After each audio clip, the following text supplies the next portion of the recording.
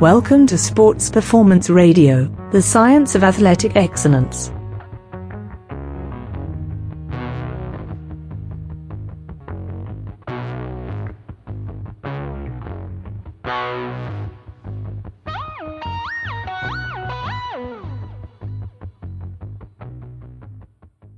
Welcome everyone to Sports Performance Radio. As always, I am your host, B. Chavez, and I'd very much like to thank each and every one of you for tuning in yet again.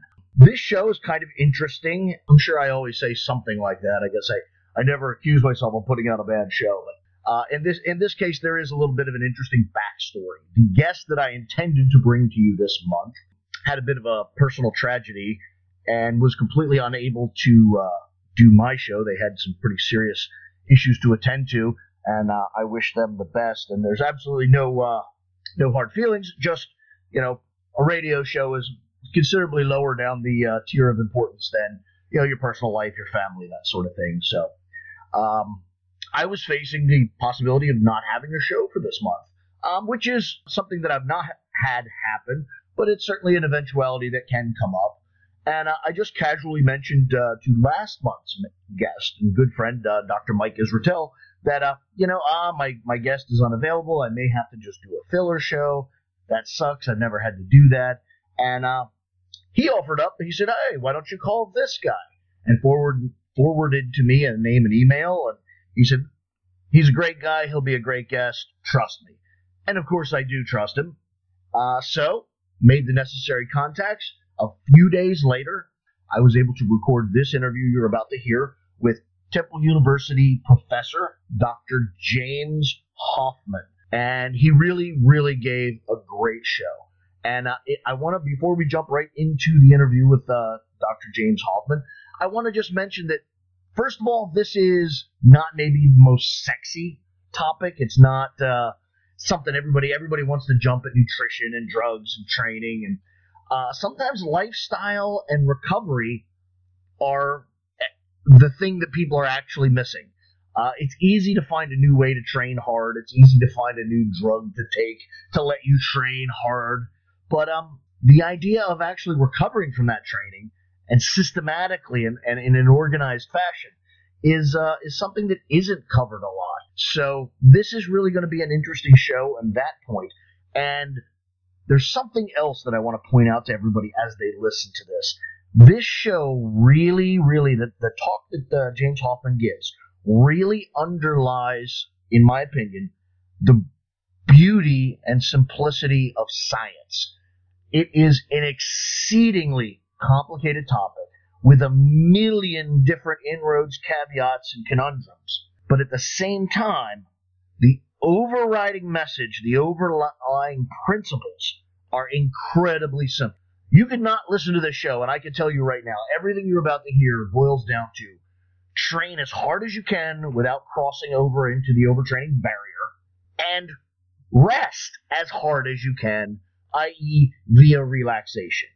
Train really, really hard and try to relax really, really hard. And that covers everything you're about to hear. As simple as that topic is, the science of why those 2 points are for real is incredibly complicated. And Dr. James Hoffman does an exceptional job at explaining them. And along the way, he explains away an enormous amount of myths on supplements, on training strategies, on recovery, gadgets, and goofy shit that you would possibly waste your time on, possibly waste your money on, possibly waste your emotional investment on. So the overriding message is very, very simple, but the science of why then begins to explain so many other things, and now you suddenly have more time on your hands, more money on your hands, a better outlook on the world. So this is really one of those things where the message is very, very simple, but you still need to pay attention to each and every word, because the way the message is delivered is actually the magic. So I really enjoyed lectures as a college student, and I would have really enjoyed this guy's lectures because he has a gift for making a really kind of mundane topic interesting, exciting, and you actually want to follow along with it as you're hearing it. It makes the mundane interesting and exciting, and I think it's really something that's going to be effective if you take the time and listen.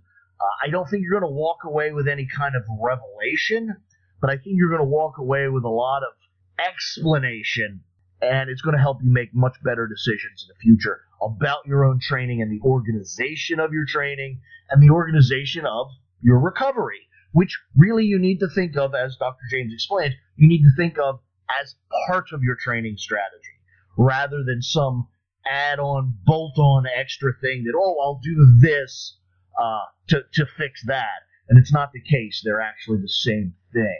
So with no further ado from me, you're going to hear a couple of ads, and then you're going to hear my phone interview with Dr. James Hoffman of Temple University. You're listening to Sports Performance Radio. Evil Genius Sports Performance is now accepting a limited number of new clients. If you would like a consult, please email via the Team Evil GSP website. All right, ladies and gentlemen, as promised, we are here with another exciting guest. This show, I sincerely believe, is going to be the show that you never knew you needed. And once you hear it, you're going to realize, wow, that was the stuff that put me over. So with no extra to do, I want to introduce Dr. James Hoffman, and he is going to talk to us about recovery modalities and long-term recovery strategies for sports performance. Doctor, are you there? Yo, thanks for having me. Absolutely. I'm excited about this. I love doing the quirky shows that people aren't expecting, and I really think that you have the potential to really knock one out of the park here. So really quick, introduce yourself, who you are, what you do, where you're from, and then let loose the hounds of hell of recovery. Yeah, for sure. Well, hopefully I can deliver on the quirkiness. So my name is Dr. James Hoffman. I'm a professor over at Temple University in Philadelphia, and I'm also a sports performance consultant for Renaissance Periodization. And I'm hoping to talk to you guys today a little bit about recovery strategies for sport. This is something that, I'm very passionate about. It's a very hot topic in the field right now. And there's just all sorts of miscommunications, errors, and just fundamental flaws in a lot of the things that are being taught and preached about recovery. And, one of the big things that we find with recovery modalities is that a lot of people have tried to transfer what they have learned from medicine, physical therapy, and athletic training, and have falsely kind of made this assumption like, okay, well, all of those things must absolutely be true for recovering from hard training, right? So if I take the same concepts that I do for healing and injury management and rehabilitation, all those must be true for hard training, right? And what we find is like, yeah, there's... Did you just casually insult Kelly Starrett? Because I think that's No. You did. No, it's not meant to be, at least. Here's the deal, right? So there are people like that out there. There's like Kelly Starrett, Dr. Quinn Hanock. There are some really great people out there who do like physical therapy, movement analysis. So what we're saying is that's its own unique thing, right? And unfortunately, what some other people have done is taken what they have said and said, hey, these are things that you need to do for injury recovery or pain management or whatever. And they say, okay, well, that must be true for recovery from training. And what we're saying is, hold the phone. Those are actually two different things. Recovery from injury, recovery from training are two different concepts. Do they overlap a little bit? Sure. But we don't necessarily want to treat them the same way. So, that's exactly, you hit it right on the head right there, right? People say like, oh, well, Kelly says this, or, these other PTs or these other doctors say this or that. And sometimes they kind of miss the big picture where we're not actually talking about healing in that sense. What we're trying to do is recover, but also adapt.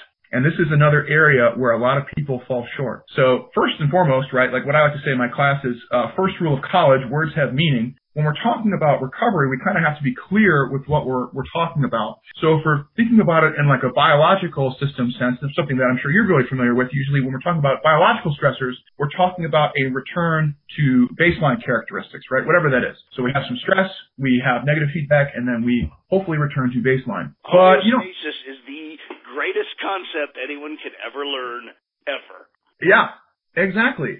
So, but the problem with that idea is that, who goes into the gym and busts their ass and does, 10 sets of squats to return to baseline, right? Who wants to just come in and leave the same way that you showed up, right? Nobody wants that. You want to come in and get better.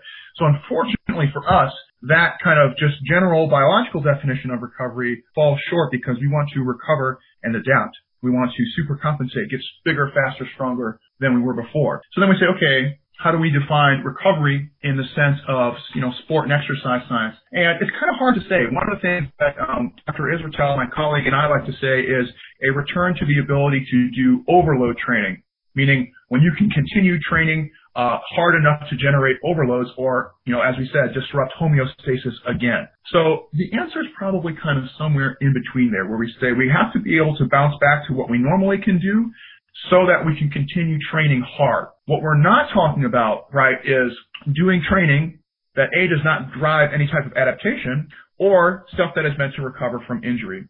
So one of the problems that we run into is people say, okay, well, if all I need to do is recover, then I'm just going to keep pushing it with my training and just keep going as best I can, right? Well, then you run into a problem. Sometimes people encounter staleness, plateauing, stuff like that. And what we find is there's kind of a fine point where you can keep training really, really hard and you can recover with our very, very basic definition. We say, okay, well, I can continue training, but you're actually not experiencing any positive adaptations anymore. And that's what we call staleness, right? And it's something that most of us have encountered at some point or another. So we have to figure out that sweet spot where we're training really hard, we're doing as much training as we can tolerate, but we are still making positive improvements. So my goal for our discussion... I want to hold you up here because this is something that comes up in a lot of talks with a lot of different people. You mentioned Mike Israetel. I've even found this with talking about some of the nutritional people. When you say, quote, training benefit, you're specifically meaning driving a characteristic like hypertrophy or strength development or something like that. Because I point out to people often, yes, and I get kind of funny looks, is that even training with no generation of hypertrophy or generation of strength development, speed development, whatever, the consistent practice of the actual thing can still be an improvement, though considerably less quantifiable. Yeah, for sure, right? And so, I think to kind of differentiate, when we're dealing with sports, usually we're dealing with training fitness for specific underlying characteristics, right? We're saying either fitness characteristics, strength, or hypertrophy, or some performance benefit, right? I want to shorten my sprint time or want to increase my throw distance. So we want that training to be overloading and specific to whatever it is that we're doing. So then we kind of run into that boundary where we're saying, okay, well, if I'm just doing training that's similar but is not pushing the boundaries of what I'm trying to accomplish, then it's like, okay, are you really doing sport training anymore, right? Then you're maybe just training for health or fitness, which is fine, but then it's kind of deviates outside of the realm of discussion. You know what I'm saying? Maybe that sounds meaner than it meant to, but... No, absolutely not. But there is still even value to just skill fitness training. I run into that a lot. Oh, okay, yeah. Like baseball players or something. Just the repetitive act of throwing, even in a non-overload fashion, still can have neuro coordination characteristics that ultimately, if they don't improve them, they at least prevent decline over time. Oh yeah, absolutely. So if we're talking about like skill acquisition, skill refinement, or like technical improvements, those things are an absolute must, and that must also be accounted for when we're talking about recovery. And so one of the terms that Mike and I like to pitch around is this idea that Mike has kind of coined and then we have continued to refine over time is what we call maximum recoverable volume, Correct. Which is essentially the most amount of training that you can do from all sources and still recover and make those positive improvements. Now, you gave a great example with the baseball player, right? So when we think about like powerlifting, what type of training goes into powerlifting? Well, there's strength training. And there's strength training. It's just strength training, right? It's not very, in terms of the amount of inputs going in, right? It's basically just strength training, maybe a little bit of technique work here or there, but it's mostly strength training, right? And so perhaps some high force development plyometrics in the final 4 weeks, but yeah. Right. 48 yeah. weeks so a year, we can say it's strength training. Yeah. Exactly. So what we can say then is if we're thinking about maximum recoverable volume for a sport like powerlifting, it's like, okay, well, that can largely be explained by how much strength training I can tolerate. But then you brought up the great example of like a baseball player. Okay, so what kind of inputs do we have for a baseball player? Well, we have sport practice, right? They have to practice hitting, catching, fielding, throwing, all that stuff. In addition to their games, their sprint training, right? Their strength training. They may or may not be doing some type of conditioning, maybe some agility stuff. So now we have training inputs from all sorts of different sources. So we can't just say, okay, well, MRV is only explained by strength training. And then you can go on an even crazier level. You can look at a sport like CrossFit or mixed martial arts, which has dozens of inputs, dozens of training sources, all of which you have to manage in your fatigue management strategy. So that's kind of what we're talking about here, where we're saying one of the big prerequisite steps to understanding recovery is actually understanding the maximum recoverable volume, either for yourself or for the individuals that you're working with, because there's going to be a high degree of variability between person to person. So for yourself, you've been training for 30 years almost, it seems, at this point. 35. There you go. You are going to need a significantly different dose than our average middle school or high school athlete who is relatively brand new to training, and even from other college athletes or semi-professional athletes, right? There's just going to be a lot of individual differences, which largely can be explained by just your training age, how long you've been in the training process, how much skill you have.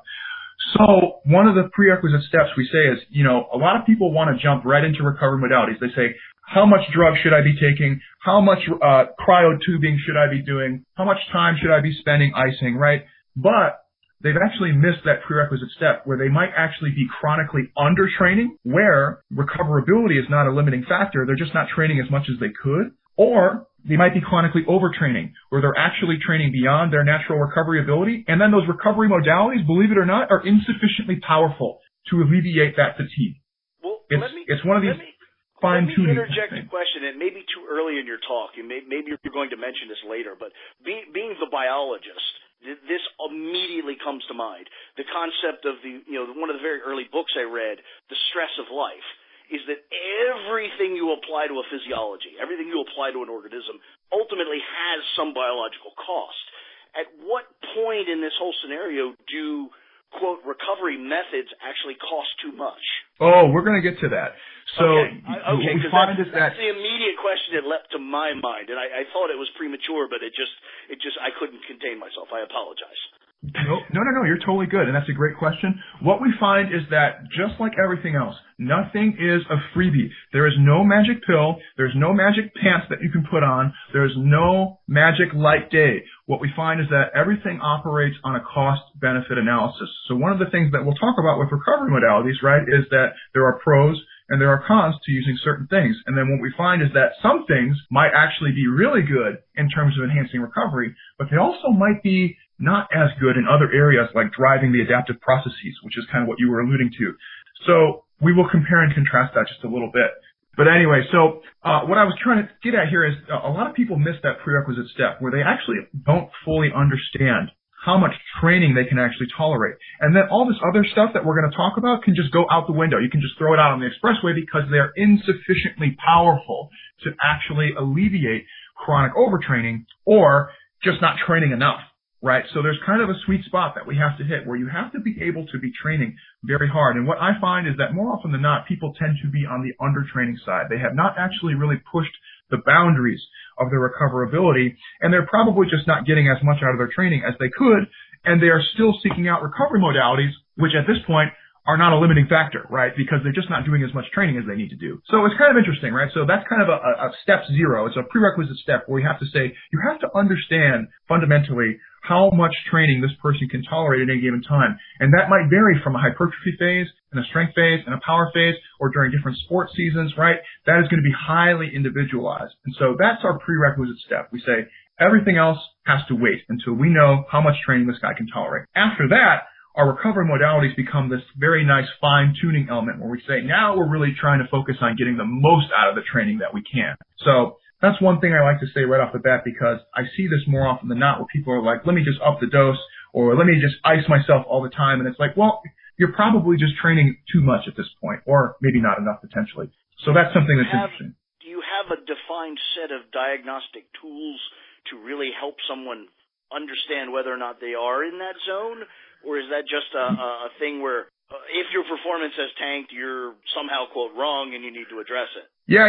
So we can do it quantitatively and qualitatively. What I usually like to say is if you're doing it quantitatively, you want to take at least 3 measurements. So what we find, if you look at a lot of the fatigue management monitoring literature, there's a number of different variables you can look at, and we can spend all day talking about them. But what we find is that any one measure by itself doesn't necessarily seem to be indicative of anything, right?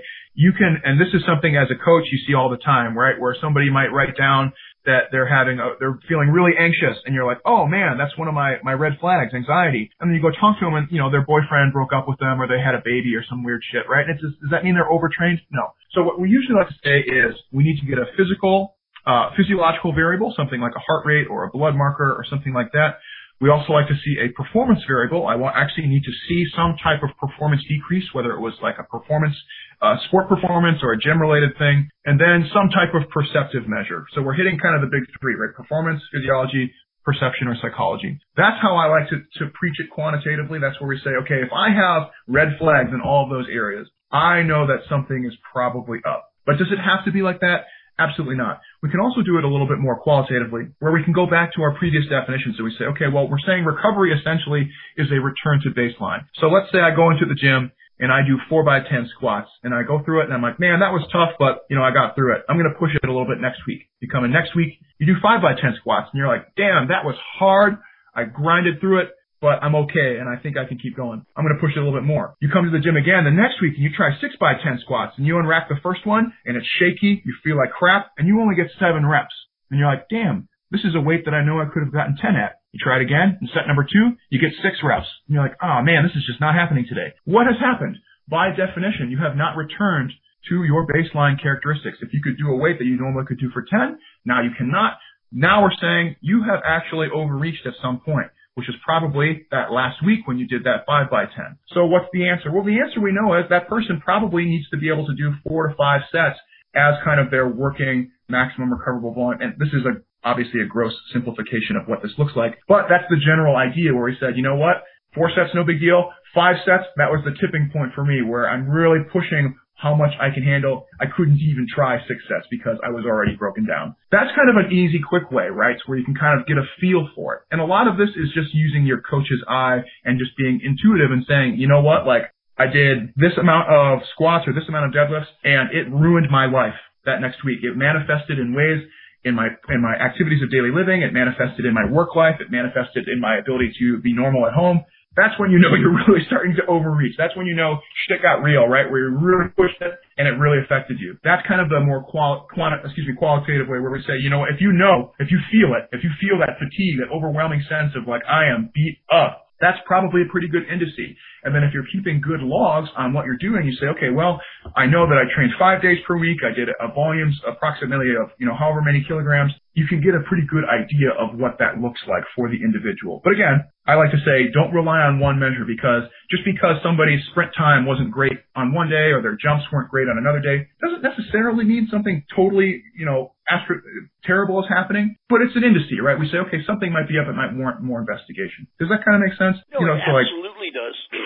I consistently point that out to people is that sometimes, especially when you're talking about in isolation of one workout, the number of variables available to have impacted that training session go far beyond the physiology. The temperature, the humidity, the time of day, the fucking people around you, the music on the radio. So many things can impact your individual performance that it's not fair to take one workout and say, oh, that means I'm overtrained, or that means I've overreached, or that means I'm injured. That's not the case. Exactly, right? So we just don't want to put too much stock into one measurement. I like to say if you're being the sports scientist or the exercise scientist and you're collecting data, try and get one from each big area. If you're a coach and you're not necessarily doing that type of analysis, use your coach's eye. See how much they've done, get their feedback, look at their technique. Technique is one of the first things that breaks down under fatigue, right? You can look at somebody and if they look like wobbly, crazy, they're all over the place like wet spaghetti, that's usually a pretty good indice that something's wrong. They're probably not where they need to be. And that's just an easy, quick coach's eye kind of thing, right? So that's kind of our prerequisite step. We say you have to be training within what we call the maximum recoverable volume, doing as much training as you can while still being able to recover and adapt. After that, we kind of can start breaking down our recovery modalities into certain little subgroups. And the first subgroup should be a no-brainer for most people, or what we call passive recovery methods. This is where we are, as the name implies, doing nothing, right? And the most important one that we can do, obviously, is sleep. There's no way around it. There's no amount of heroin or drugs you can do in the long term to overcome not sleeping. There's no amount of food you can eat. It just doesn't happen, right? You need to sleep. It's been well established. Then the question becomes, okay, well, how much sleep do I actually need? Generally, what the recommendations appear to be is, on average, people should be aiming for a consistent 6 to 8 hours per night. Now, that can be variable depending on if you have an unusual schedule or if you are awake for a prolonged period of time. But for most people on average, especially if you are an athletic population, probably somewhere around 6 to 8 hours per night consistently. Consistency being a big part of that. So if you have a graveyard shift, if you're a nurse, and you work weird hours, can you maybe take a 12-hour sleep here or there? Absolutely. It's just not necessarily something you want to get into the habit of doing because you can be subject to things like sleep inertia, which will make you feel like crap. It's like when you sleep too long and then you wake up, you feel worse, right? That's what that is. So it's just something, in general, there's a dose response with sleep, meaning too little is not good. Too much is also not good, and that optimal range seems to be about 6 to 8. We can also use things like naps to kind of supplement with sleeping.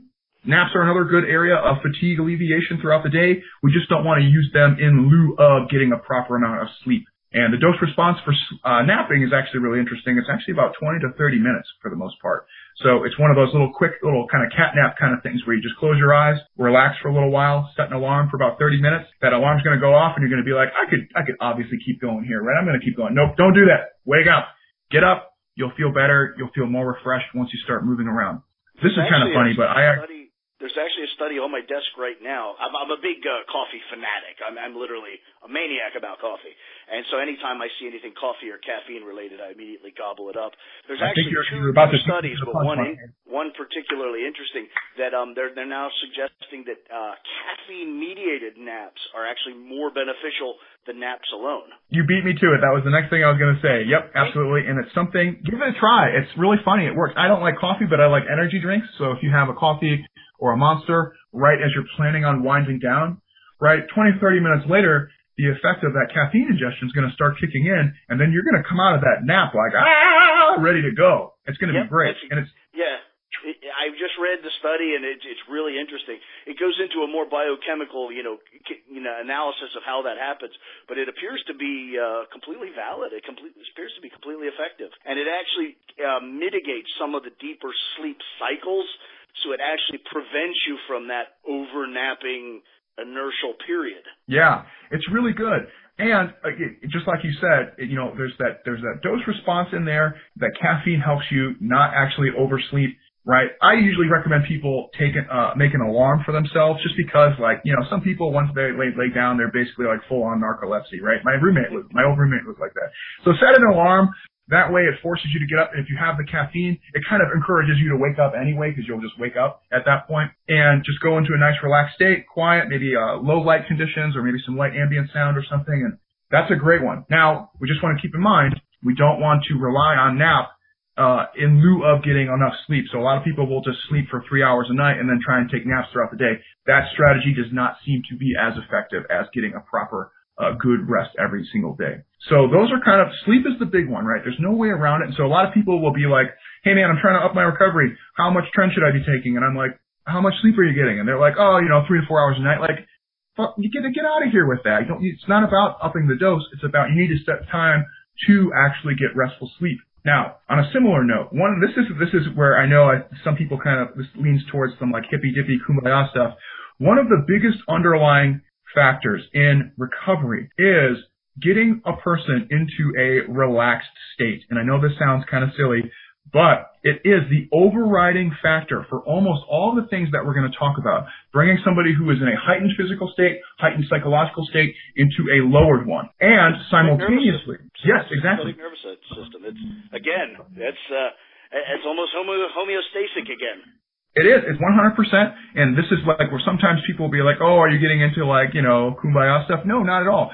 What we find is that a lot of the recovery modalities out there can simply be explained by time spent relaxing. So sometimes people will say, what about doing yoga? Or what about doing breathing patterns? Or what about, meditation? All those things are confounded simply by bringing you from a heightened state into a less heightened state, simply by relaxing. And I would make a very strong case that most of the recovery modalities out there that are getting a lot of hype and attention, the biggest confounder of most of those is actually just time spent relaxing. And that same can be, basically applied to what we already talked about with sleep and napping.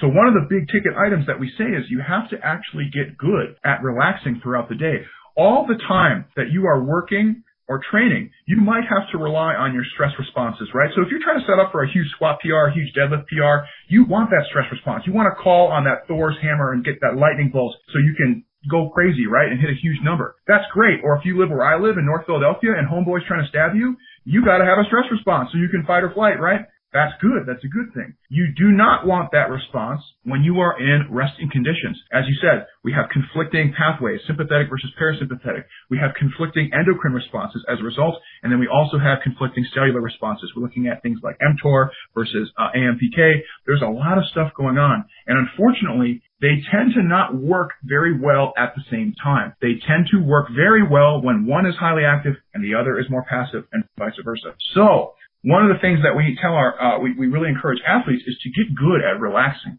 So what does that mean? That means when you are in a state where you do not need to be alert, you do not need to be physically alert, mentally alert, you need to practice bringing yourself down and remaining calm and relaxed throughout the day. That might involve taking a load off, right? Sitting instead of standing. That might involve practicing stress management, not freaking out all the time just because somebody flipped you off, gave you the bird while you were driving, or because your boss is bugging you at work. It sounds like hippie stuff, but it actually makes a big difference. If you can get yourself into a relaxed state at all the times that you are not in a stress state, you will be enhancing your recovery more than you realize. And then the added benefit, this is where I think it gets really interesting, right?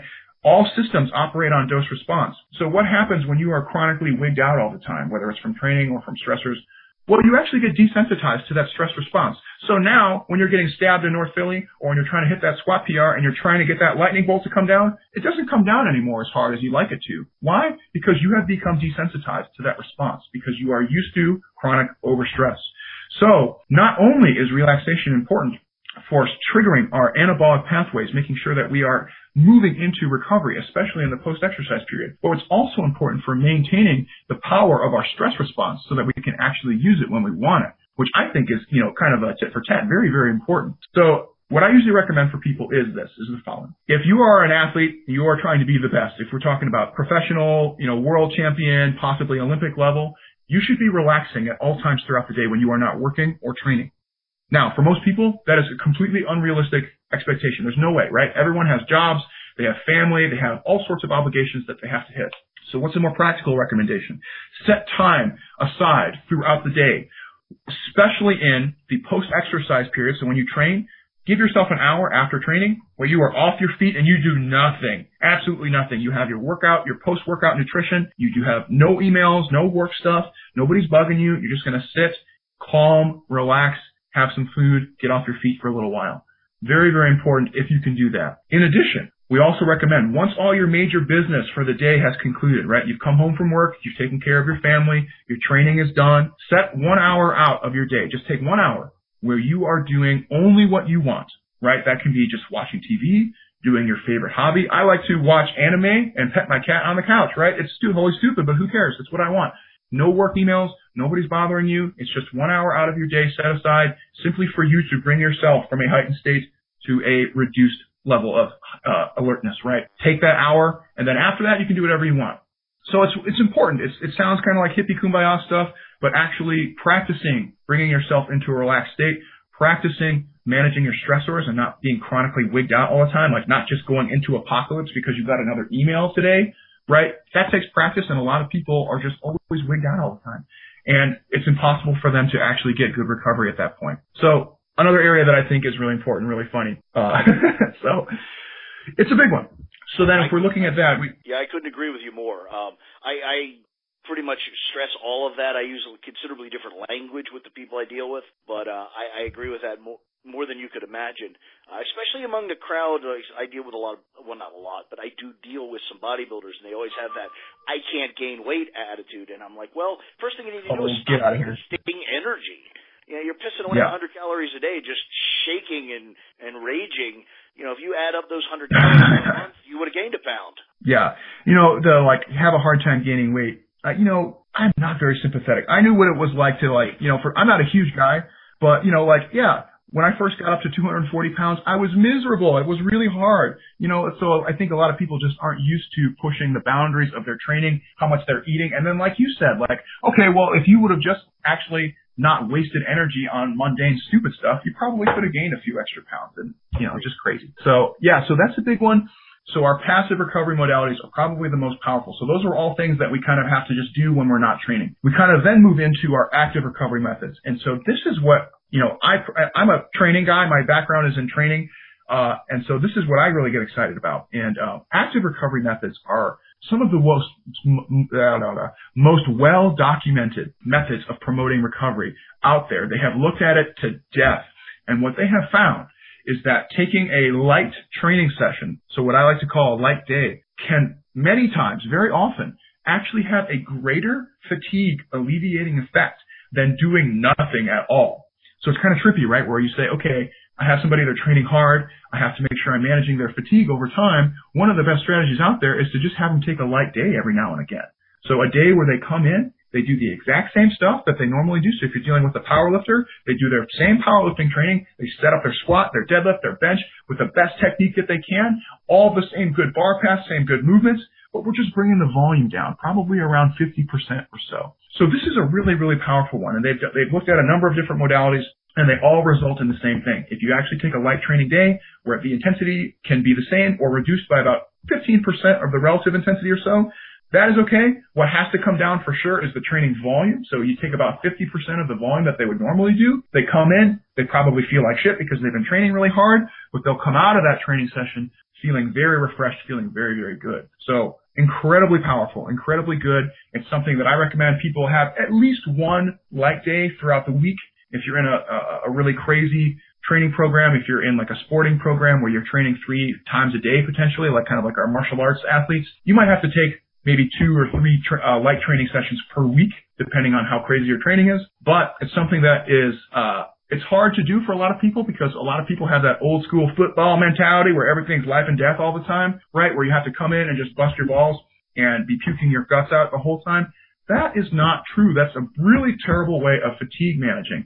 We should have planned periods throughout the training cycle, whether they're acute or chronic, where the training's not always super hard. And in fact, some of the training can actually help us promote recovery when done properly. And so a light training day, I coach women's rugby, so an example for a sport practice type stuff might be if they come in to their sport practice, we'll warm up, we'll throw the ball around, we'll play a couple games, we'll keep contacts down, we'll keep tackling, scrimmaging down, and instead of doing a 2-hour practice, we'll do a 1-hour practice, play some games, and then we're out of there, right? If you want to do a training, like a lifting example, if you have somebody who's like a power lifter or a strongman or whatever, they come in, they set up their normal stuff. If they're going to do some push movements, maybe do a little bit of squat, maybe do a little bit of press, do the same stuff you normally did. If you were going to come in and do a 5x5 squat, you're going to set up your squat. The intensity is going to be pretty close to where it normally would be. And instead of doing, 5 sets of 5, do 2 sets of 5 or 3 sets of 5 and then move on to the next one. It should move a lot more should move a lot faster, and they should be done a lot earlier than normal, but that's okay. They're going to come back to that next training session very hungry and very physically able. So light days, probably one of the most well-documented recovery strategies out there. It's amazing. So on a similar note, we can take our light day concept and we can blow it out a little bit longer. And this is what most people refer to as a deload or an unloading period. And this is really good. So our light days are good for managing acute fatigue, right? Where we're saying kind of fatigue throughout the week. We say, okay, this guy came in really bad shape today. We're going to take a light day so he can come back next time. Our deloading periods is to start alleviating more of that chronic accumulated fatigue. We have stressors throughout the week. We've accumulated weeks of hard training, and that fatigue, unfortunately, just doesn't go away on its own. So now we are actually taking a strategy that is meant to alleviate that long-term chronic accumulated fatigue. So our deload, essentially, is like a series of light days where we're reducing the training volume by about 50% throughout the week. What I also recommend is we see, at least towards the end, a reduction in the training intensity as well, so that we can deal with things like microtrauma, because the intensity of exercise is usually directly related to how much physical damage is actually inflicted on the tissue. So one thing that people get wrong a lot is they will maintain intensity throughout, which is okay because the volume is the bigger overriding factor, but it kind of tends to fail in that area of healing microtrauma. So we can start to see the effects of like overuse injuries or chronic nagging injuries kind of still hanging around. So we want to see a I didn't mean to interrupt. Sorry, go ahead. No, you're good. Please feel free. I did, but yeah, once again, I think that the mechanical stresses of weight training are wildly underestimated by most trainees. They always want to measure performance and their well-being and their kind of how they feel, how they perform, and they forget that even if they're succeeding, the mechanical forces and the mechanical stresses at work, that's a burden that's a toll that must be paid somewhere, somewhen. Absolutely. It's paid in your nervous system, and it's paid on the underlying tissues where that tension is being inflicted upon. So we got to keep in mind too, right? There is the external stress of the weight literally crushing you, pushing down on you, but there's also the internal stress of you pulling on your tendons, your bones, and your muscles contracting. So you're getting it from both sides, the outside and from the inside.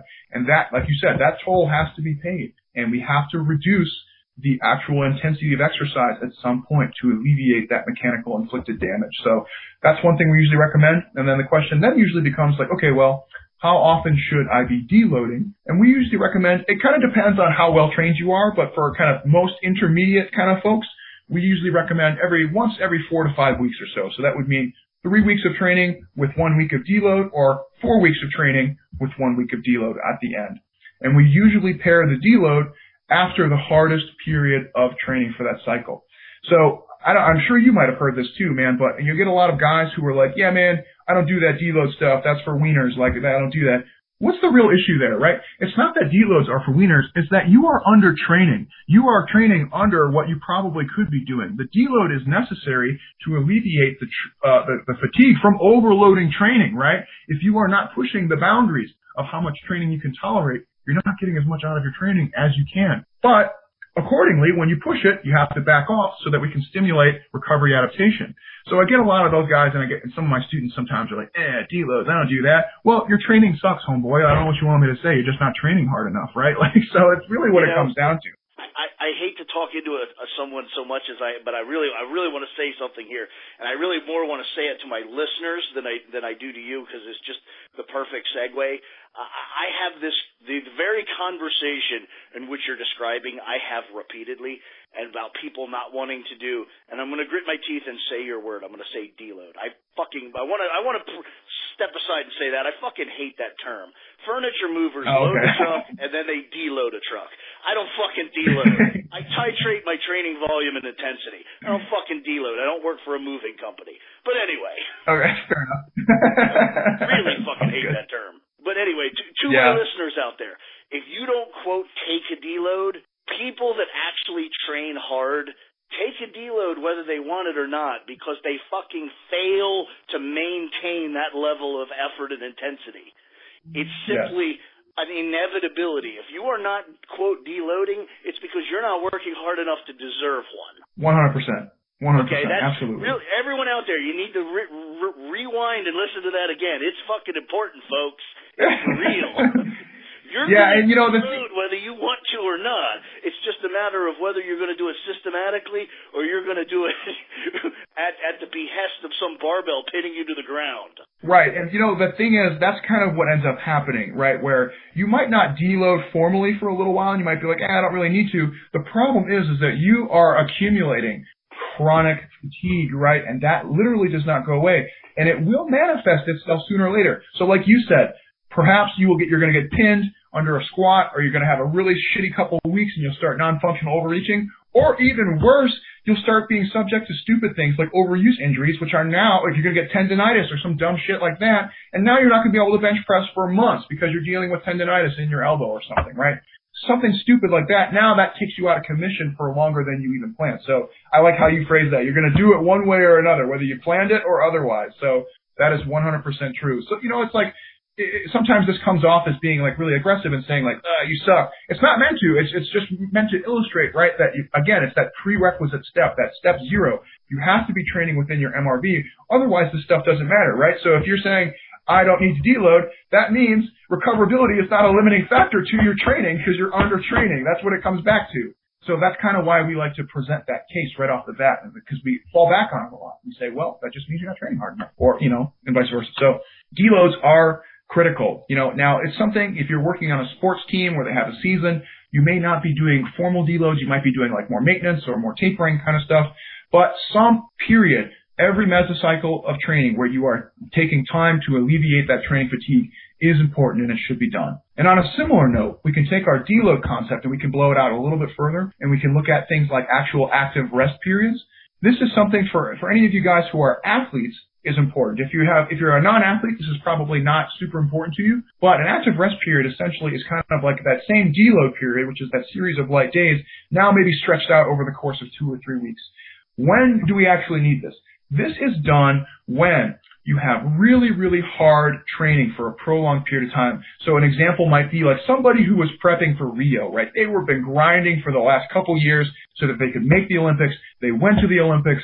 It was super hard, super stressful, and they come back stateside and they're like, I don't want to see another fucking barbell ever again. I don't want to run. I don't want to kick a soccer ball. I don't want to do anything, right? I'm just fed up with it. This is the person who benefits from an active rest phase, where they have just basically reached that breaking point of psychological and physical stressors, and they have become incredibly disinterested, and their desire to train is in the toilet. So one of the things that we can do is we can take that deload concept. We say, okay, well, what we're going to do is we're going to have you just take some active rest.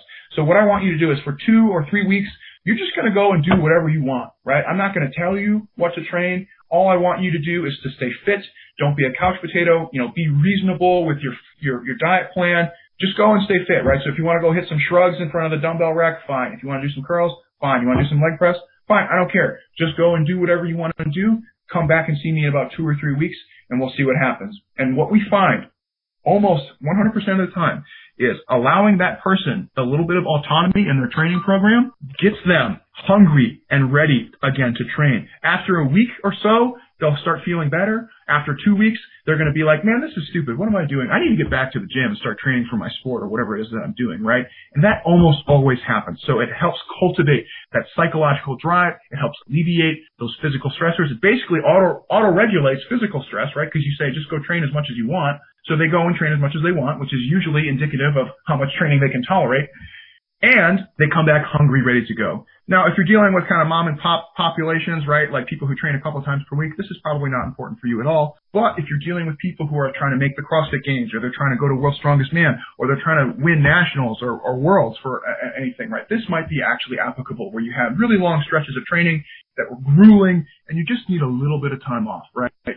Works really well. And so you usually say this is something maybe two times per year, probably at the most.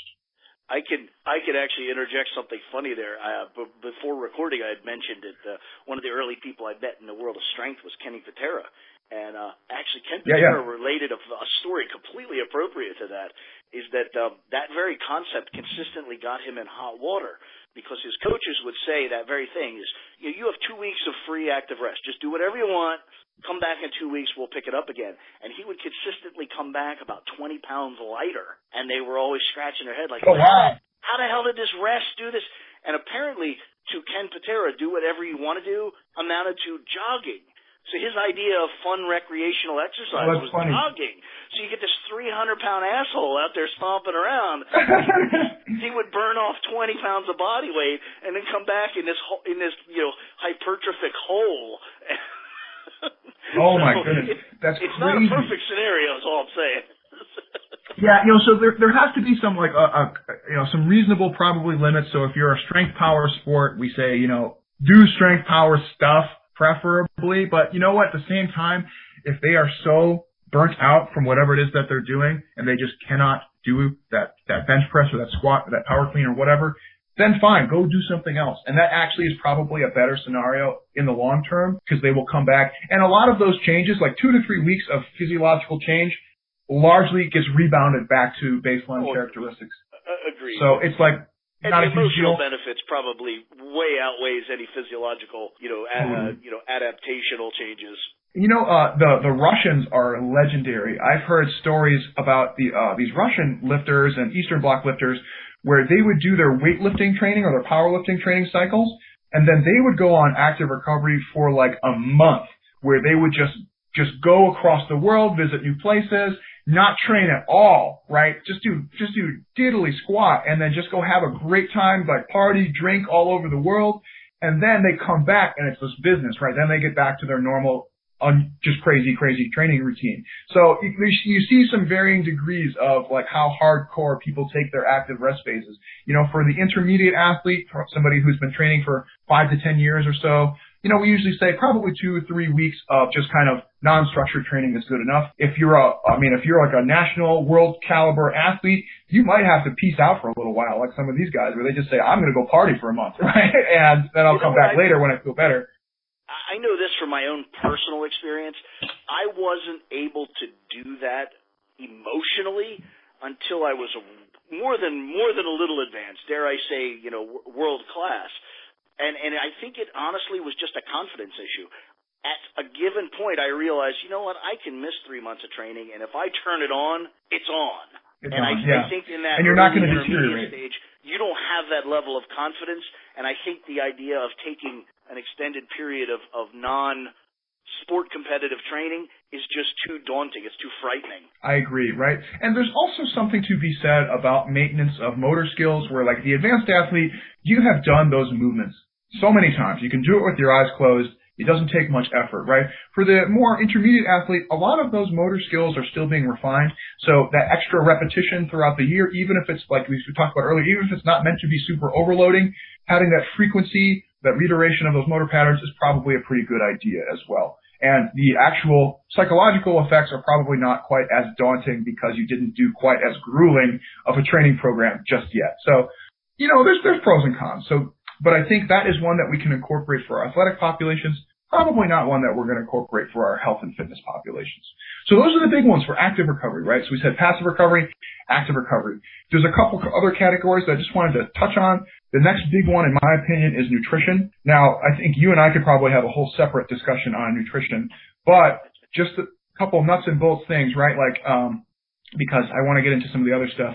Nutrition is very, very powerful. One of the easiest alleviators of fatigue is eating enough calories, particularly eating enough carbohydrates. Carbohydrate is the primary energy substrate for all sporting exercise purposes. There are still these naysayers out there who think like, oh, you don't need carbs to live, so you don't need carbs to exercise. It's just complete nonsense, right? I'm talking, this is like textbook level stuff that we have known for decades, right? And this is stuff that I teach in my class at Temple where we look at, you know, substrate utilization rates during exercise. It's just one of these crazy things. So we say for sure carbohydrate is directly related to exercise workload. It's also directly related to exercise intensity.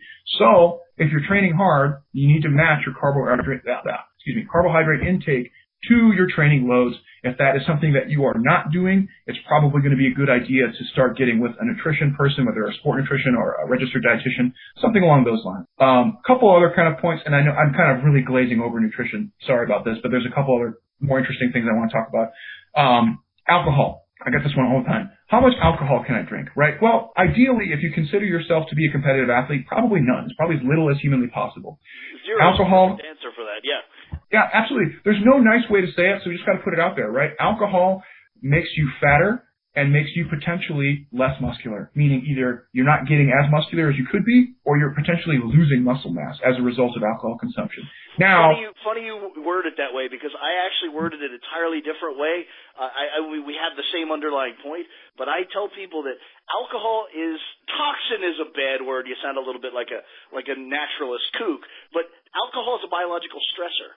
It's equal to training. Absolutely. It's a net negative. Anything, you know, you got an equation, you got simple algebra, you got an equal sign in the middle, and you got some shit on one side and some shit on the other side. Every time you pile shit on this side, it's unbalanced with the other side. Pretty simple. Absolutely. And alcohol's a negative. If you want to drink it, that's one less set you can do. That's one less, you know, hour of training. It's just not a positive thing to do. It's not a positive thing to do. Now, one thing we got to keep in mind, right? So it operates on dose response, just like everything else. Meaning, the more alcohol you drink, the worse the effects. So does that mean that you can't go out and have beers with your homies or have like sushi and wine night with your girlfriends? No, absolutely not. But what we are saying is that it is a direct negative effect, and they've actually very recently been able to show this at the cellular level. It downregulates some of the pathways that are promoting anabolism. It can upregulate some of the catabolic ones in some cases. Mostly it's just a negative effect. Like you said, there's no way around it. So what I like, you know, I have a ton of clients, RP clients, and they always ask me how much can I drink, and I say, you know what? It's a compromise, right? If you like to go out and socialize and drink and party, that's fine. Just know that your diet, your training is not going to go as well as it could. And so it's a lifestyle compromise that you're making. If you're okay with that, then that's great. Then totally fine. But if you are going to miss a lift, if you are not going to make weight, if your body composition looks like shit, and then you look at yourself in the mirror and you go, man, I am not happy with myself. Well, then you've got to go back and look at your habits and say, well, should I have cut down on that drinking? Probably the answer is yes, you know. So we say the less alcohol, probably the better. I'm not going to sit on my Tecate high horse over here. I like to drink. I like to have beer. But I know that beer is negatively affecting me. And so it's a compromise that I'm willing to make because I like to drink. But in the back of my mind, I know I'm not maybe as being as strong as I could be, maybe not as lean or as muscular as I could be. So it's just a cost-benefit analysis there, just like anything else. So we say limit the I'm very drinking. negative on alcohol. I personally haven't had a sip of alcohol in the 44 years that I've walked this earth. But that's awesome. That's great, and you have reaped the benefit of that with your performance, right? So for other people, they're just not willing to make that compromise. And you just have to have a good relationship with it, right? You just have to be okay with it and say I want to drink. I cannot have both. I cannot be a top athlete and drink a ton, right? If I want to drink, I'm probably not going to be a top athlete, and I'm okay with that. That's my life, and I'm happy with my life, right? That's what it really boils down to. Absolutely. So agreed 100%.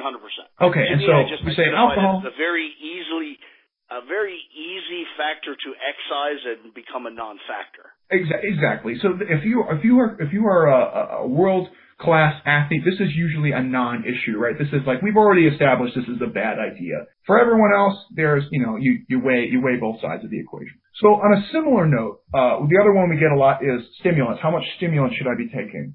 Stimulants, just like many other things, are literally stimulating a stress response, right? You're basically getting that same epinephrine, norepinephrine dump that when you take caffeine or coffee or something, just like you do when you're wigged out, right? You're stressed out.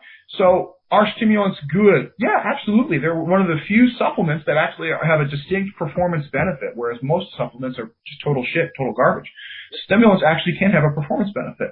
What's the downside? Well, the downside is they tend to inhibit your ability to relax, which we already said was important.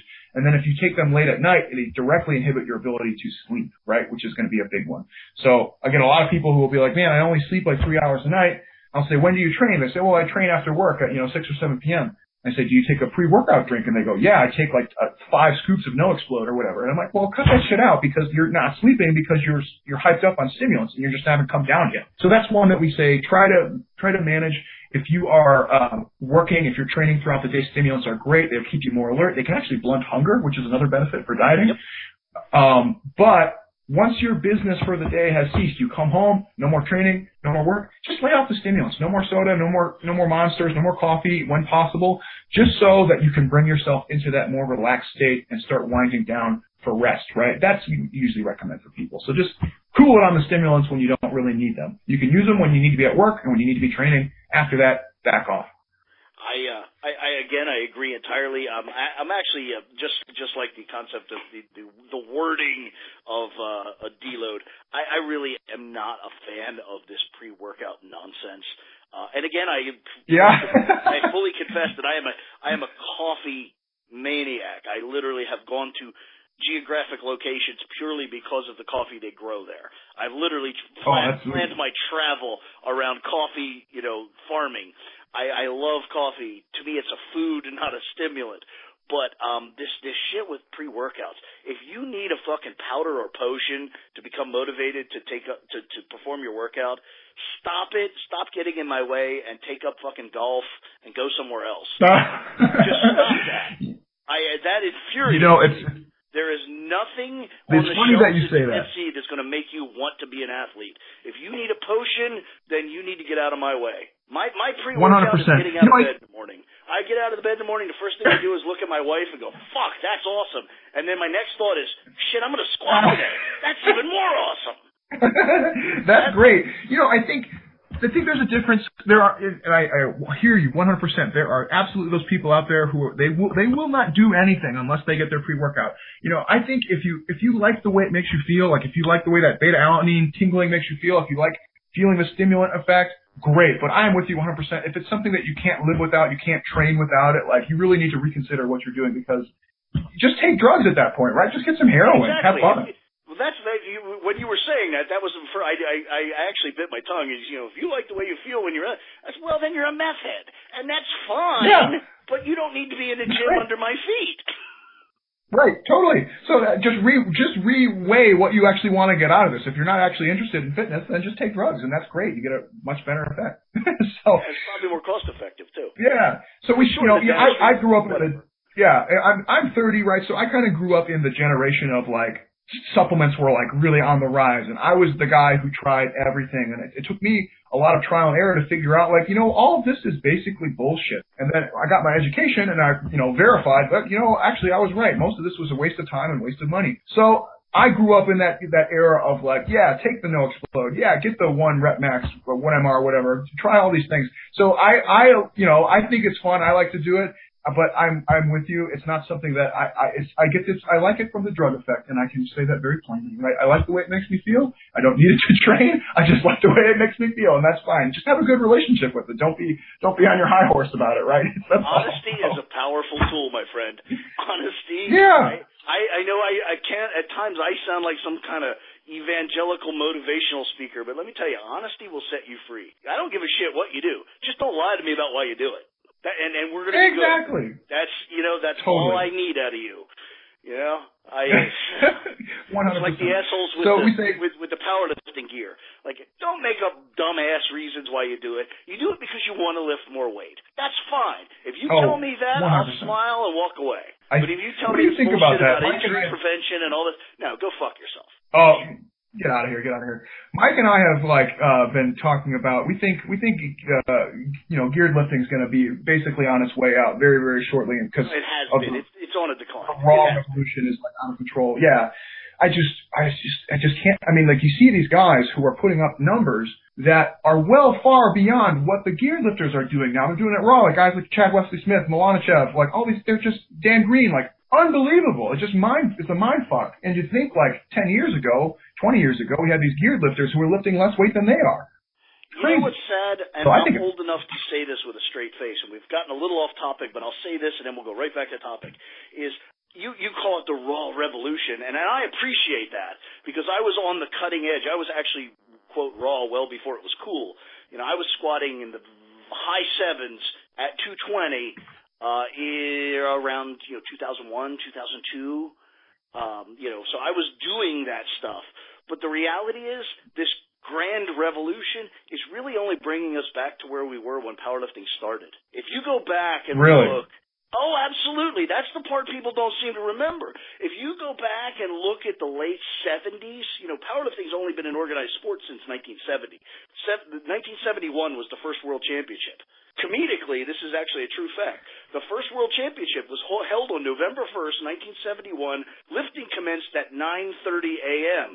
Guess what else happened that very same day at the very same time? Got me. I came into this world. Drawing a blank.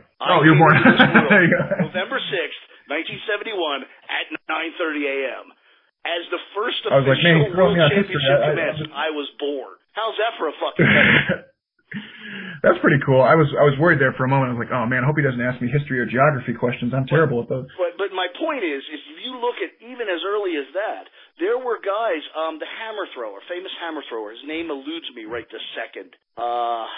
He just died a few years ago. Anyway, at 220, he squatted 777 at 220 in a belt and knee wraps in 1971. That's so sweet. I love that shit, man. I love those just freaky, if you stop and think about it, guys. That's just how strong people are now. And now everybody's like, oh my God, it's the greatest thing ever. And I'm like, no, we're just picking up where we left off, folks.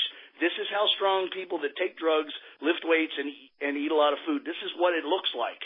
This is not some grand revelation. This is just what it's supposed to be.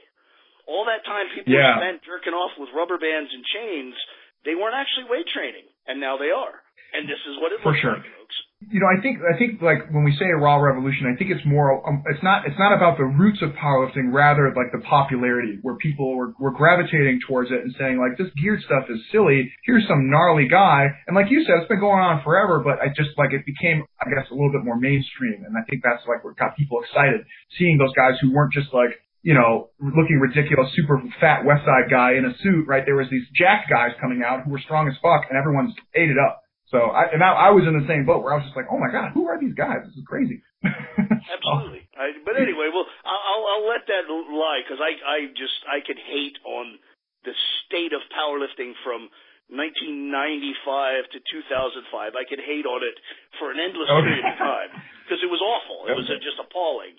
It's just guys with a 1,000-pound bench press that literally couldn't do 405 correctly in their natural. Yeah, get out of here. That's just get out of here with that. It's shameful. Absolutely shameful. All right, so let's move back to recovery here. Before we get too tangential. So we said passive recovery, training within the MRV, active recovery is all good. We said there's a lot of stuff in nutrition. We're going to kind of glaze over that because that's a whole another discussion. A couple other things. Obviously, anabolic agents, and you are much more knowledgeable on the topic than I am in this regard, but anabolic agents are powerful, right? They're incredibly powerful for recovery. The only things you have to keep in mind is the legality of whatever you're doing and then whether or not your sport or federation allows you to do that. Other than that, from a science standpoint, they're amazing. They do unbelievable things, and they allow you to train at doses that are beyond your natural boundaries of recoverability, which makes them obviously a very appealing choice for most athletes. So I'm sure you have beaten that one to death, and so I think we can glaze over that one a little bit. I think that's common knowledge at this point. One other one that I think is worth noting for our absolutely good ones. And it's kind of a weird one. It has a gross name. It's called compassionate touching. So what this it's gross, I know. It boils down to a pretty simple concept. Physical touch from another human being who is demonstrating compassion towards you in some capacity, whether it's a coach or a therapist or a loved one, seems to have a positive effect on perception of fatigue. Now, we have to keep in mind a lot of research. This is literally going to biblical times in terms of medicine, but I'm excited that you brought it up. Yeah, it's amazing. Now, what I want to confound, there's a big confounder here, and that's actually if you look at the research on massage, if you look at, so compassionate touch, that sounds like massage, right? Well, we can clump that in there. But the research on massage is really wacky, and what they have basically found is that massage is not a strong enough stimulus to actually enhance things like skeletal muscle blood flow. It only enhances very superficial like skin blood flow. And the major effect of massage seems to be almost entirely psychological. Right? Where they have relaxation. Bam, you beat me to it. Relaxation is the physiological benefit, and then there is a psychological benefit of physical touch from a human being who seems to be invested in you in some way. So we say compassionate touch, geological variables, and then the other hand is actually just time spent relaxing. Now, this can be sexual or non-sexual. It can be from, a spouse, a loved one. It can be from a friend or from like a coach or a therapist. What they have shown with compassionate touch very often is that you cannot actually differentiate the therapy, the actual therapy being done, from the presence of the therapist. So we kind of clump them together and we say compassion and touch. We call it compassionate touch because the touch by itself seems to have some effect, but it cannot actually be differentiated from just knowing that there's a person out there who seems to be invested in your well-being in some way. Which is funny. Kind of social support. From a psychology point of view, you would bundle that into in a psychology purview. You would just bundle that into strong support group. Having someone and someone's vested in your performance seems to enhance your performance. It's quirky.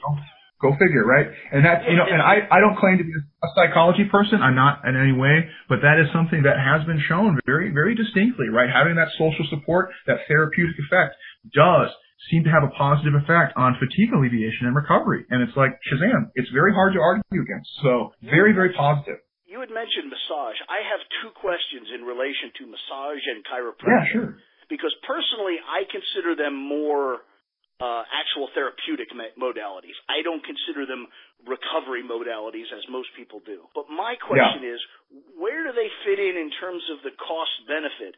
A lot of times I suspect the mechanical manipulation of tissues, be it bone articulations or muscular tissues, can have they could have a metabolic effect that causes an impact greater than their benefit to performance. Do you believe that? Do you find that? Are you aware of that?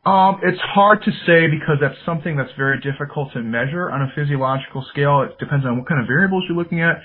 What I will say is this. If you look at stuff like chiropractic, right, and I'm not trying to shit on chiropractors out there, but what we find is that a lot of that stuff is not actually treatment. It's kind of putting a bandage on the issue. They're not actually changing physiology. They are adjusting physiology to elicit a temporary effect. That's not always true, but largely is true. What massage kind of falls under the same thing. It makes you feel better at the time, but it doesn't actually have a change on physiology. It doesn't make your structures change. It doesn't make your origins and insertions change. It doesn't make the way your blood works change, right? So it's kind of a bandage on the wound. It helps you get through tough periods. Now, when we're talking about stressors and what my colleague Scott Howell likes to call allostasis or allostatic load, you have to factor in all of those things, right? So if you undergo a really rigorous adjustment session from a chiropractor, as a sports scientist, as an exercise scientist, what I like to say is the following, and it's very stingy, and you feel free to call me out on my stinginess, but that is time spent that you could have either been training or doing a sufficient and adequate recovery method, right? Anything that is not contributing to your success in sport from training or from a recovery standpoint generally is superfluous, in my opinion. Now, if you... 100%. Okay, right. So I think we're on the same page here. So that you might say, like, okay, James, like you're telling me that me going to the chiropractor is really negatively affecting my performance. I'm saying maybe, right? Think about it. Is that time that you could have spent just relaxing instead of going to this session? Yes. Is relaxation probably one of the biggest underlying components of recovery? Yes, absolutely. Or could you have just spent that time inflicting mechanical stressors on yourself in a different way? Could you have taken a light day? Could you have had an overload training session that day? I view the value of a chiropractor the same as the value of, say, a physical therapist.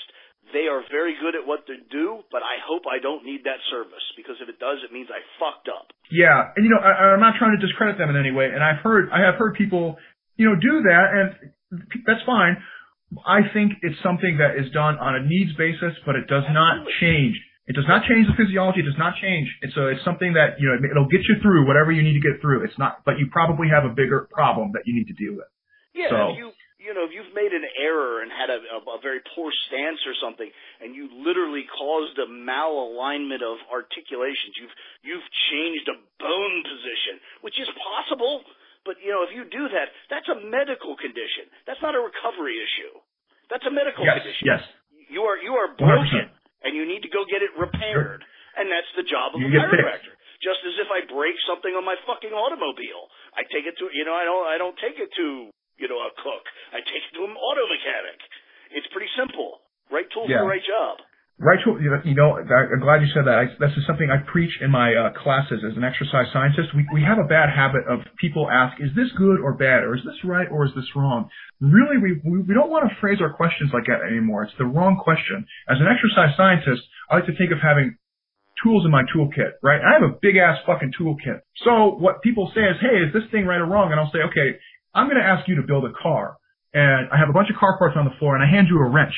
And I say, build me this car. You're going to take that wrench and you're going to do all sorts of stuff with it. It's a great tool for the job. I'm going to take that wrench away and I'm going to hand you a table saw, and you're going to look at me like, what the fuck is this table saw for? I'm going to say, well, keep building me that car. And you're going to go, what? Give me the wrench back. I need that. This table saw is useless, right? It's not that the table saw is a bad tool. It's the wrong tool for the job.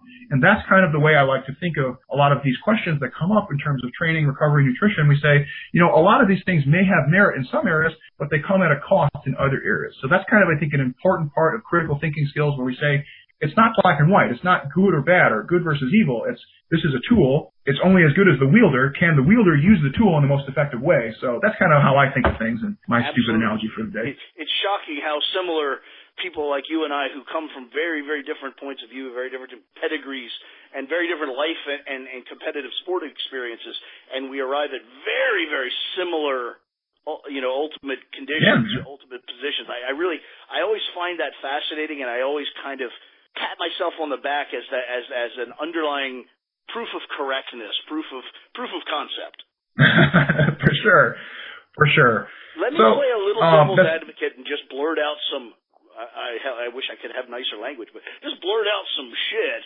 For when you get into recovery modalities, there's always that fringe of people that are what I call the CrossFit fringe. Even in powerlifting, even in strongman, even in competitive throwing, I always find that CrossFit fringe that want to throw out what I think of as CrossFit concepts. Where do you stand? Where does goofy shit like cupping, acupuncture, Anything of that nature, where would you put that on the scale of validity? Let's just go through a whole bunch, because this is where we get into the meat and potatoes of the discussion, right? So there's a bunch of stuff out there. There's a lot of crazy, fun, sexy looking things where you're like, ooh, what's that guy doing? That looks crazy. Should I be doing that? Here's the deal. Some of them have scientific support. Some of them have anecdotal support. Some of them have basically neither, right? And so let's just go through. So the first one you brought up, cupping. To my knowledge, there is no benefit of cupping outside of placebo effect at this point. It's thought to enhance blood flow. I doubt it's sufficient enough of a stimulus to actually enhance muscle blood flow. It probably enhances skin blood flow to some extent. There is basically no science that I have come across that is reliable that says it has any effect on recovery whatsoever outside of placebo. Acupuncture, same thing, right? Acupuncture is used for things like pain management, therapeutic, spiritual, all sorts of crazy stuff. In terms of recovery from training, meaning can you get back to doing overload training? Nothing as far as I'm concerned. And it's just one of those things, like it looks fun, it looks cool. It might have a role in things like pain management and injury management in terms of guys and girls who just want to be bad motherfuckers and just train hard. Probably nothing. A couple other ones that are cool and interesting. Thermal modalities, right? So using things like ice bath, contrast bath, hot bath, cryo tubes, all that stuff. That's a really hot one right now. And as you said, that became very popularized by CrossFit, especially the cryo tube portion. They say, okay, do your CrossFit workout, jump in the cryo tube. Is there validity there? What we actually find there is, yes, that's one of those that kind of spilled over from athletic training, where we say, okay, temperature is really great for injury management. And we just assumed that it was good for recovery from exercise. And we lucked out on that when we actually got lucky and we said, yeah, that actually does enhance recovery. It allows you to get back to your baseline quicker. But nothing is for free. And what we have found is that using those thermal modalities, so if you ice up, if you do contrast bath, if you do hot bath, or if you do a cryo tube, it allows you to get back on your feet quicker, but it blunts all the natural inflammatory responses that you generate from training. Guess what? Yeah, you know where this is going, right? Well, guess what? That inflammation. The hidden science of athletics. Nobody will talk about arachidonic acid and all the various inflammatory muscle growth. This is something I've told people 100 times, and they look at me with that same stupid glazed over look. What I think of as the glazed donut look. Exercise hypertrophy is an immune response. Yes. There's other things, right, too. There's mechanical responses, there's chemo responses, but that immune response from the damage that you have inflicted on yourself is a big part of it. Absolutely. Absolutely. It's the initial trigger. Everything else flows downhill from that. If you don't have that, it's one of the reasons NSAIDs are such a bad idea, circuit training. Exactly. Totally. But anyway. So what we find, you hit it right on the head. So what we find is that, right, that inflammation that you generate from training is the snowball that starts the avalanche, right? If you take the snowball away, there's no avalanche. And what we have found, and this is becoming more and more quantitative, more and more evidence to suggest this, that doing those methods seems to blunt the adaptive response. So what's the benefit? You recover a little bit faster. What's the cost? You don't get quite as much out of your training as you normally would. So what is the effect size, right? Does it mean that you don't get stronger or you don't get more muscular? No, not at all. What it means is you got a lot stronger just from doing regular training, and that gets diminished a little bit if you do the recovery modality. So what we usually say is, if you are dealing with somebody who is a developing athlete, like they are relatively new to training, they have a long way to go, or you're really just focused on generating long-term fitness gains, this is probably something that you want to avoid and not use as much as possible. If you are a highly competitive athlete and if you're like a baseball player or a hockey player or a basketball player and you play 4 or 5 games per week, you are favoring recovery over adaptation at this point. Why? Because you just need to be able to play. You're not worried about like how much stronger you're getting from all these basketball games. You're worried about being able to play basketball. So that might be an instance where using the thermal methods is actually a good idea. So again, we got to do cost-benefit analysis. That's the idea. So on a very similar note, they've also looked at compression. So compression, whether it's a compression garment, not like the training spandex. So like I like to wear spandex in training. We're not talking about our normal training spandex. We're talking about those heavy, super tight compressive garments that really constrict your skin and your muscles and your blood flow. And we're also within that. We're also looking at a tight binding of a body part. Yeah. So a very constrictive thing on the arms, legs, feet kind of thing. And also one of my personal favorites is the peristaltic compressive devices. Have you heard of the Normatec recovery system at all? The pants? that's been really popular lately? Yep. So there's basically like these big ass snow pants, and they make arms and hips and other stuff too, but the most common are the legs. They make these big ass snow pants that have an air compressor hooked up, and it pushes waves of compressed air through the pants. So they have looked at compression, and they said, okay, does compression affect recovery? And what we have found is the exact same relationship that we just described with the thermal, where in slightly different mechanisms, it does help prevent a lot of the inflammation. So the compression is really good for regulating things like temperature, edema, swelling, stuff like that. Wickedly valuable in therapeutics. Post-surgery, post-trauma, wickedly valuable. Great for injury, right? I had an ACL surgery back in the day, and my knee turned into a watermelon. I needed that compressive sleeve to reduce the swelling. Not a great idea necessarily for training because it has the same constrictions. Now, I have actually gotten my hands on a set of Normatec recovery systems, and I've been experimenting with it for relaxing. It just feels nice. And whether that actually translates to an effect remains to be seen, but I can tell you put them on, you sit on the couch for 30 minutes, and it feels great, and you just relax. One thing they have shown with compression is that it can actually be sufficient enough of a stimulus to stimulate and enhance skeletal muscle blood flow, so venous and arterial blood flow, whereas massage cannot. It's not sufficient enough. Compression can, especially using a pneumatic, like a device like the Normatec system. Unfortunately for us, there's just not enough science and not enough research to say yes or no. There's only a couple studies. There's a lot of anecdote. There's a lot of stuff being done in the field, but there's just not enough science to say, yes, this is a good idea to do all the time. And what I would recommend is that it probably falls under the same constrictions. You gain recovery at the cost of adaptation, probably good during highly competitive phases, probably bad during like hypertrophy or kind of your baseline training phases. Does that make sense? Absolutely, and that's when we really began this conversation. One of my major questions to you was going to be, no matter how good or bad this stuff is, what is the cost of it? What is the metabolic and physiological cost? There's for the life of me, can't remember the author, and I'm shockingly embarrassed. There's a book called The Cost of Life, The Price of Life, and it was literally one of the early pieces that influenced me, actually caused me to go into the field of biology, is just how fundamentally obvious this became to me, is that everything you do, no matter how good or bad, has a cost in terms of calories burned, endocrinological impact. Everything you do costs something, and at what point is it beneficial or detrimental?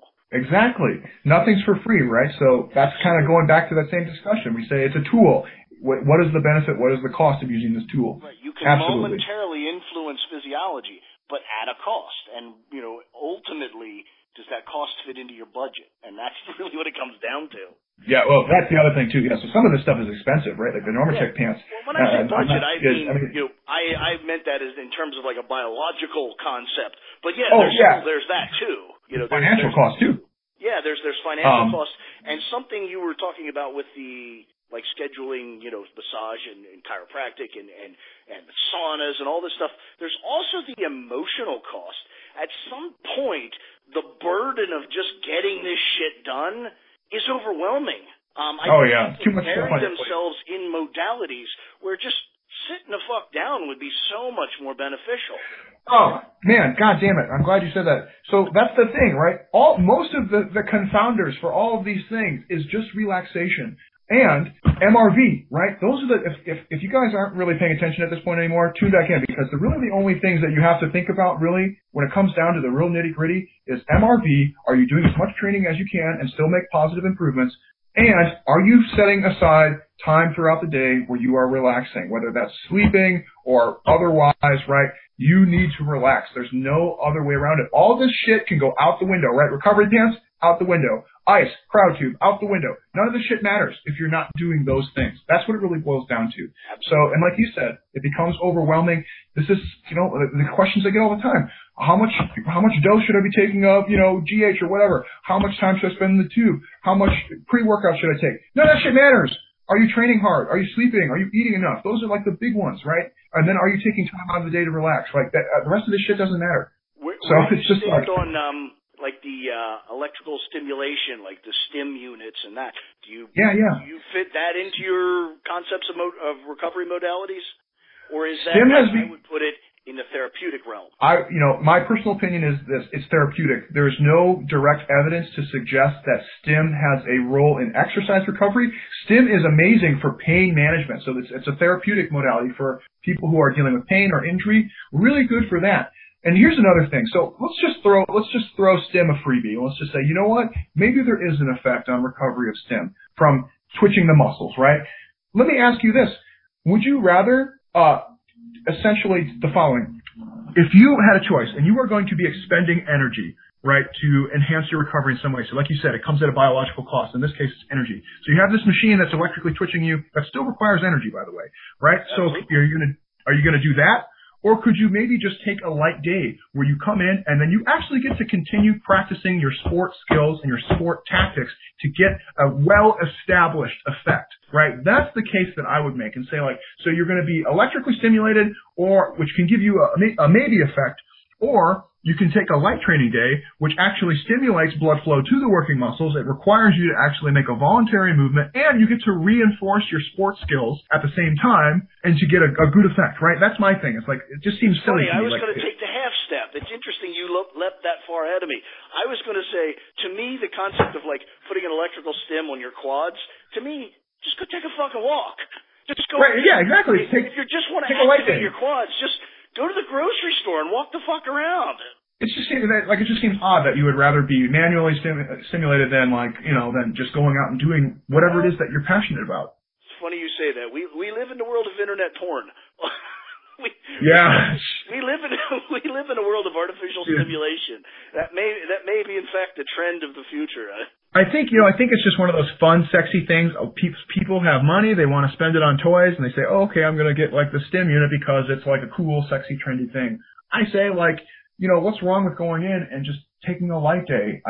I beat that to death already. I'm sorry, but I just think I think it's. I agree with you entirely. It's funny though that I think of myself as particularly hardcore, and I took the half step to just a leisurely walk, and you just went to, well, fuck, go squat, you idiot. Yeah, well, it's like the same thing with, like again, I like to use rugby because that's the sport I'm involved in. It's like, are you going to sit on the couch, or can you go and throw the rugby ball around with your friends? Like, like you obviously are doing this for rugby. Why not play rugby? Like,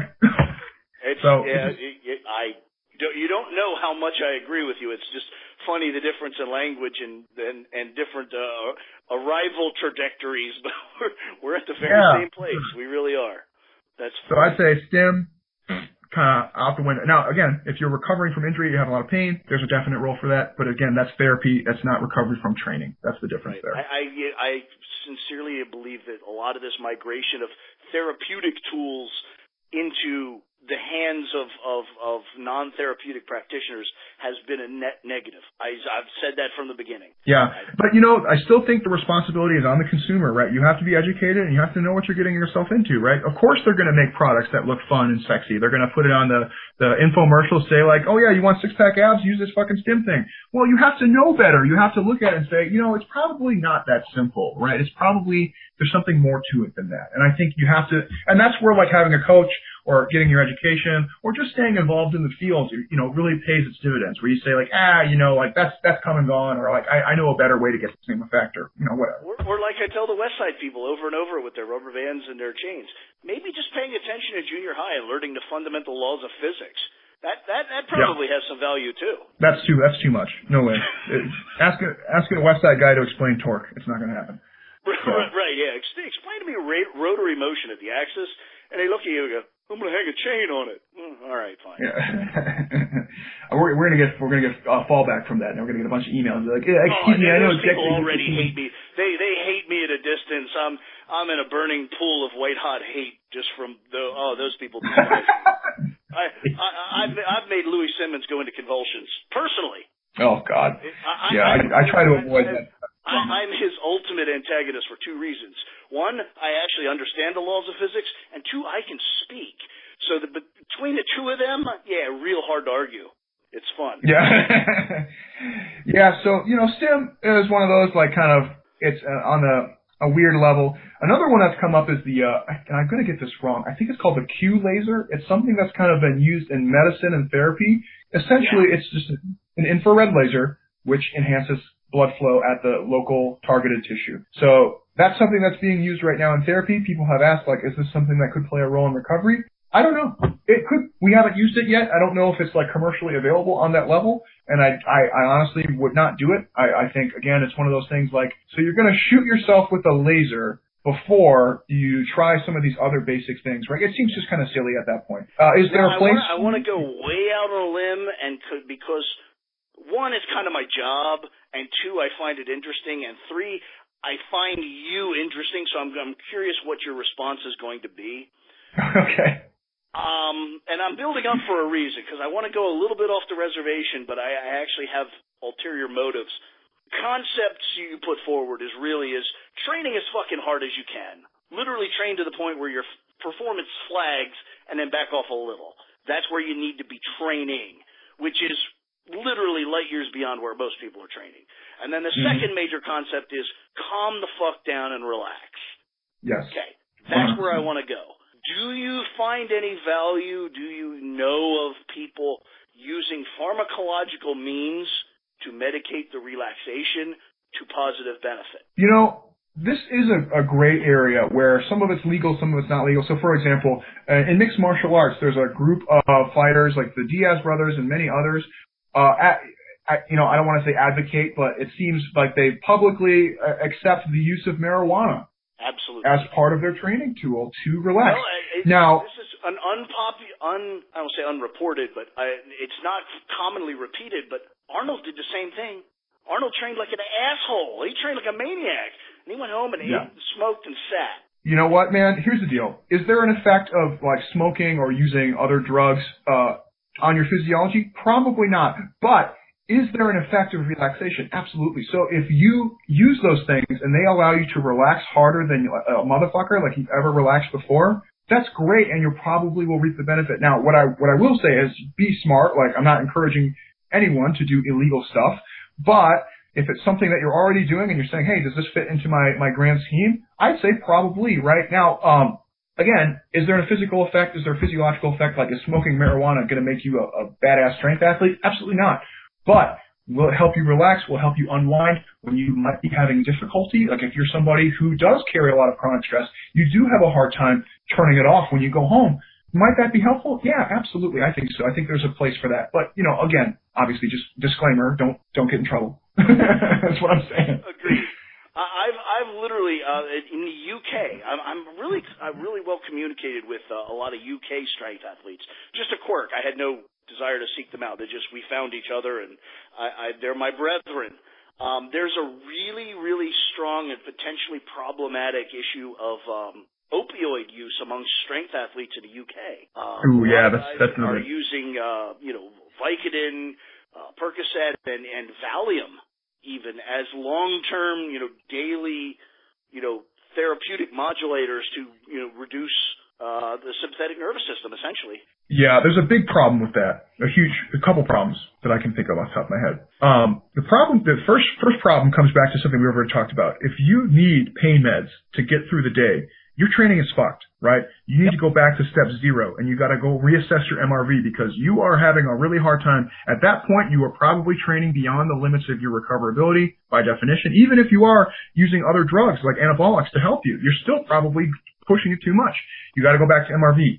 Problem number 2 is, how many times have you done a deadlift or a squat or something and you felt that little twinge maybe in your knee or in your back and you're like, ooh, that's not good, right? And then you maybe unrack the bar and you shake it out a little bit and you try it again and there it is again and you're like, damn, my back or my leg today. What do most normal people do? They say, you know what? I'm going to maybe just call it a day and maybe move on to something else, see what I can do pain-free. Maybe I'm just having an off day, right? That's kind of the normal person thing. What happens when you're doped up on pain meds? You don't even fucking notice. You don't notice those little twinges because you're high as hell, right? And what ends up happening? Well, that little micro trauma, that little bit of stressor that you had, now you keep training on it, you keep training on it. Now it becomes a macro trauma, right? Now you are susceptible to major, major injury, which is a problem. I like to use rugby. Rugby is the scum of the earth. They're the worst people on the planet. It's like ISIS and then men and women's rugby. They're terrible. So they are guilty of doing the same thing. They will use a lot of pain meds, especially before a game. And what happens? Well, they'll get their foot ripped off and then they'll run all the way down the field, leaving their foot behind because they didn't notice they got, their foot torn off. Right? That's not true, but you get the idea. So we just don't want to rely on pain meds because A, you are actually doing a bad job with your training. B, you are going to be more susceptible to injury because you may not notice those problems that are arising just as a result of being doped up. High-level athletics ultimately dependent on feedback. If you do something to dull the feedback, you've got false information or no information, and you make poor decisions. 100%. You know, I mean, like, I'm not saying that you shouldn't use those things, right? They have a therapeutic purpose. If you're dealing with pain and stuff, that's fine. It's on a needs basis is what I can tell people. NSAIDs, more powerful pain meds like opioids, needs basis, right? If you're having a shitty day and you need to pop some pills to get through it, that's cool, right? You strained your back, you need a little bit of pills. That's normal, right? If you cannot get through a training session without using those things, that is not normal. That's not okay. You need to go back to step 0 and reassess how much training you're doing. That's all just extraordinary stuff, and it's refreshing and enlightening to have someone like you put it together in such a coherent fashion. But it's also thank you. I very much appreciate the fact that you took the time to distill it to its fundamentals, which a lot of, and I hope I'm not just blanketly insulting your creed, but a lot of academics and intellectuals fail to do that, to distill it down to the fundamental points, which is training volume and relaxation. I think that's an important thing. Like, you know, Mike and I and I say Mike is my roommate, by the way. Him and I have been good friends and we actually live together. You know, one of the things that we like to preach is that there's a borderline. It's not like I don't know if you follow some people on social media say like, don't listen to the academics. They are just like nerdy scientists. And then there's the other camp that says like, okay, well, don't listen to the coaches. They're all just meatheads, right? What we like to strike the balance is somewhere in between, right? We think the best practitioners, and I'm not saying this includes myself necessarily, but we say the people who are the best out there in the field right now fall back on the most knowledge that they have available. They look at the science. They look at what everything is going on in research, and they say, okay, I have this knowledge base, but I also have this plethora of experience that I can fall back on. Maybe I have collected my own data on my own athletes, or I've kept good logs, or I've just known a lot of people and I've done a lot of things, and I can blend those two things together where I say I have experience and I have knowledge and I can synthesize what I think are the most important training plans or the most important concepts to my athletes. And that's something that I'm very passionate about. It's not a polar spectrum. It's not like, you know, we got Mordor over here and Gondor over here, or, you know what I'm saying? It's like we have somewhere in between where the best coaches, the best scientists are people who can synthesize both of those things and make it. That is what true evidence-based practice is. It's not just saying, well, I only look at science. Science is the only thing. Science is important. And obviously I have a PhD, so I value science quite a bit, but I also value that experience and that what other people have done, what trial and error has shown me, what has my own athletes, what have they done? What can I say for my own experimentation, right? Like, I think the best people are going to be right in that middle. So, and like you said, a lot of academics fall short in that regard. They just say, well, there's no papers on that, so I can't comment. Something that's come up in this podcast over and over and over is the whole idea of, folks, boys and girls, listeners, if you're still with us at this late date, the whole idea of science is to ask new questions, not just answer the old ones. Every answer should make 2 or 3 new questions, new and interesting questions. If that's not the case, you're really not pursuing science. You're just placating yourself. Absolutely. And, you know, like we don't pretend like we have all the answers. You know, I think some of the things that Mike and I talk about, like you said, we say train hard, train until you can't really train anymore. Take time, eat the right food, take time to recover. Is it really that simple? No, but at the same time, it really is, you know, concurrently, where we have thousands of other things, thousands of other sub-questions that we can ask about each one of those things, but they all tend to converge around those major concepts. So, you know, some people say, like, there's also a group of thought where people are like, well, just fucking train, man, like, don't be a bitch. Well, yeah, there's that, but there's also another layer to it, and there's more onion layers to kind of peel back when we say, okay, well, what are the underlying concepts of recovery, right? And that's kind of like one question that I was asking and saying, you know, do I apply this medical model, this therapeutic model, or are there independent things that I need to consider? And that was kind of how I started looking into this question, and that's why I started researching it. So it's not just like, shut up, man, like you're being a bitch, go train, or you need to just sleep more. It's part of it. But there's deeper levels as well. So that's the joy of being in science. We never have all the answers. We just should try to know the best that we can at the time. I absolutely agree entirely. And that is a perfect jumping off point to wrap this particular podcast up. Dr. James Hoffman, I have to say that this did live up to my expectations. expectation. This is the podcast I'm glad. nobody knew they needed, but every single person, every single one of my listeners does need and should listen to maybe twice, absorb that, really think about those points. And something that I offer to almost all my guests, and you certainly are the grand recipient, if you ever feel compelled to have anything additional to say on this topic or any other, you have an open pass. You are welcome anytime to talk on any subject. I couldn't be more excited that you joined us, and I would jump at the opportunity to have you back. Oh, well, thank you. It's very flattering, and I had a great time talking with you. It's really great. You know, a lot of times we just get kind of like, what do you think about CrossFit type questions? So it's nice to have a little bit more depth and a much more thorough discussion. So I had a great time. Thank you very much for having me. And then lastly, something that I tend to fail on and not do enough is offer yourself up to the public. Where can they find you? Where can they get more Dr. James? How can they, pay you, for instance? How can a listener employ you or use your services and just get more Dr. James Hoffman? Where does that happen? Oh, well, thanks. Well, first and foremost, I work at Temple University. I'm the interim director of our exercise and sports sciences program. You can find me there. I'm a sport performance consultant for Renaissance Periodization. I know that's a mouthful. It's Renaissance Periodization. And then, you can check me out on social media. I'm on Facebook. It's just myself, James Hoffman Jr., and I'm on Instagram as RP Dr. James. I usually just post really stupid things about the world of heavy metal and my cats, but every now and again I'll throw some sports science out there, so feel free. I love to interact. I love to talk shop. Would love to get to know some of you guys. All right. Well, I have no doubt that more than a few of my listeners will take you up on that. I have a pretty vocal crowd that follows, so be prepared for that. But beyond that, for sure. I really deeply want to thank you for being here. And listeners, we're going to sign off. We'll be back next month with another exciting and hopefully entertaining and elucidating episode of Sports Performance Radio. Don't forget to sign up for the SPR and Evil Genius Sports Performance newsletter via the Team Evil GSP website. Thank you for listening to Sports Performance Radio.